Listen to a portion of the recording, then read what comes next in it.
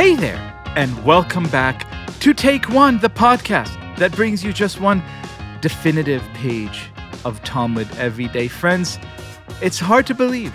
It feels like we've only just begun, like it's just those heady, innocent days early in October where we were first introduced to Tractate Rosh Hashanah, but now it's November, and it is time to say goodbye for what has been 35 pages of sheer wonder to help us summarize, understand, reflect, appreciate the journey that we have taken. It is my pleasure to welcome a friend, a teacher, the heart and soul of this here podcast, Rabbi David Bashevkin. How are you, my friend? Leo, what a generous description, and it is such an absolute joy to be with you today.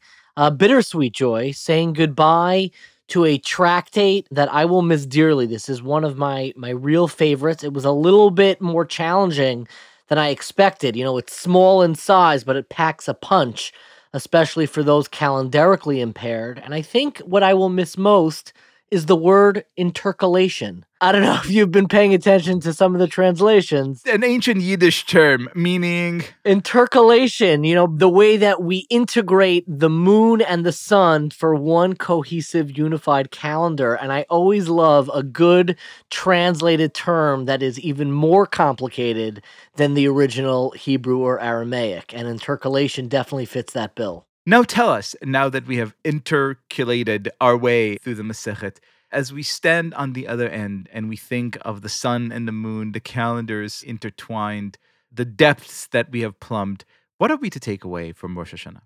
I think the takeaway from this Masechta, from this tractate, is the central notion and the sanctity of the calendar itself.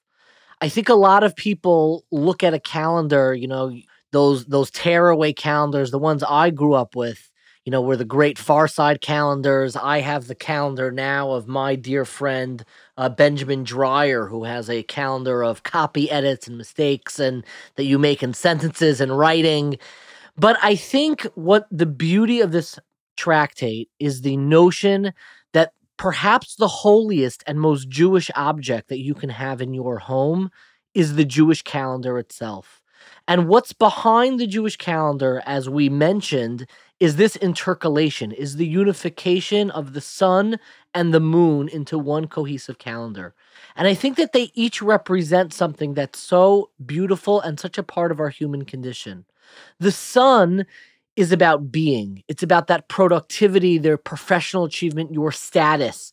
We see it whole no matter what time of the year it is. Midday, you can look up and the sun shines out bright at us.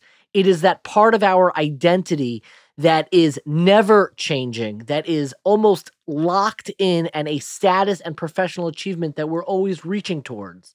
And the way that we reach towards it is what the moon represents, which is about becoming something, that uncertainty, growth, and development that animates our life.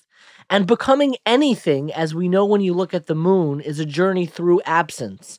When you look up at the sky, depending on what time of the month it is, sometimes you don't see anything at all. And when we look inward in our lives, sometimes we feel that very absence, where those achievements, that status, that feeling of the sun at midday feels absent in our very lives. And what the Jewish calendar does is it unifies these two archetypes and says that even as you are becoming, you are still able to be. No matter whether you feel absent or bereft of that status that you are reaching towards, the feelings of sun and moon can be integrated in your life. And in our Jewish calendar, what we really have is a cohesive communal place where the Jewish people are bound together. It is one of the only places in the entire Talmud, the only mitzvah that is described as the entire Jewish people when we sanctify the moon. The way the Mishnah describes it that we read earlier, the entire Jewish people says amen. The whole Jewish people weren't there when they sanctified the moon, but we say amen together collectively every time that we take out our Jewish calendar and we sync our lives to the holidays, to Shabbos, to the yartzites, the anniversaries of deaths that we may celebrate. We link ourselves to the whole of Jewish history, and we come together to that symposium of generations of all of the Jewish people of all of time are united in this most holy and sanctified objects, the Jewish calendar. Rabbi Bashevkin, that was such a beautiful way to cap the Masechet, but there's one bit of unfinished business still left. Would you like to do the honors?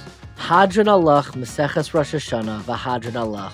We shall return to you, our beloved tractate Rosh Hashanah, and God willing, you will return to us.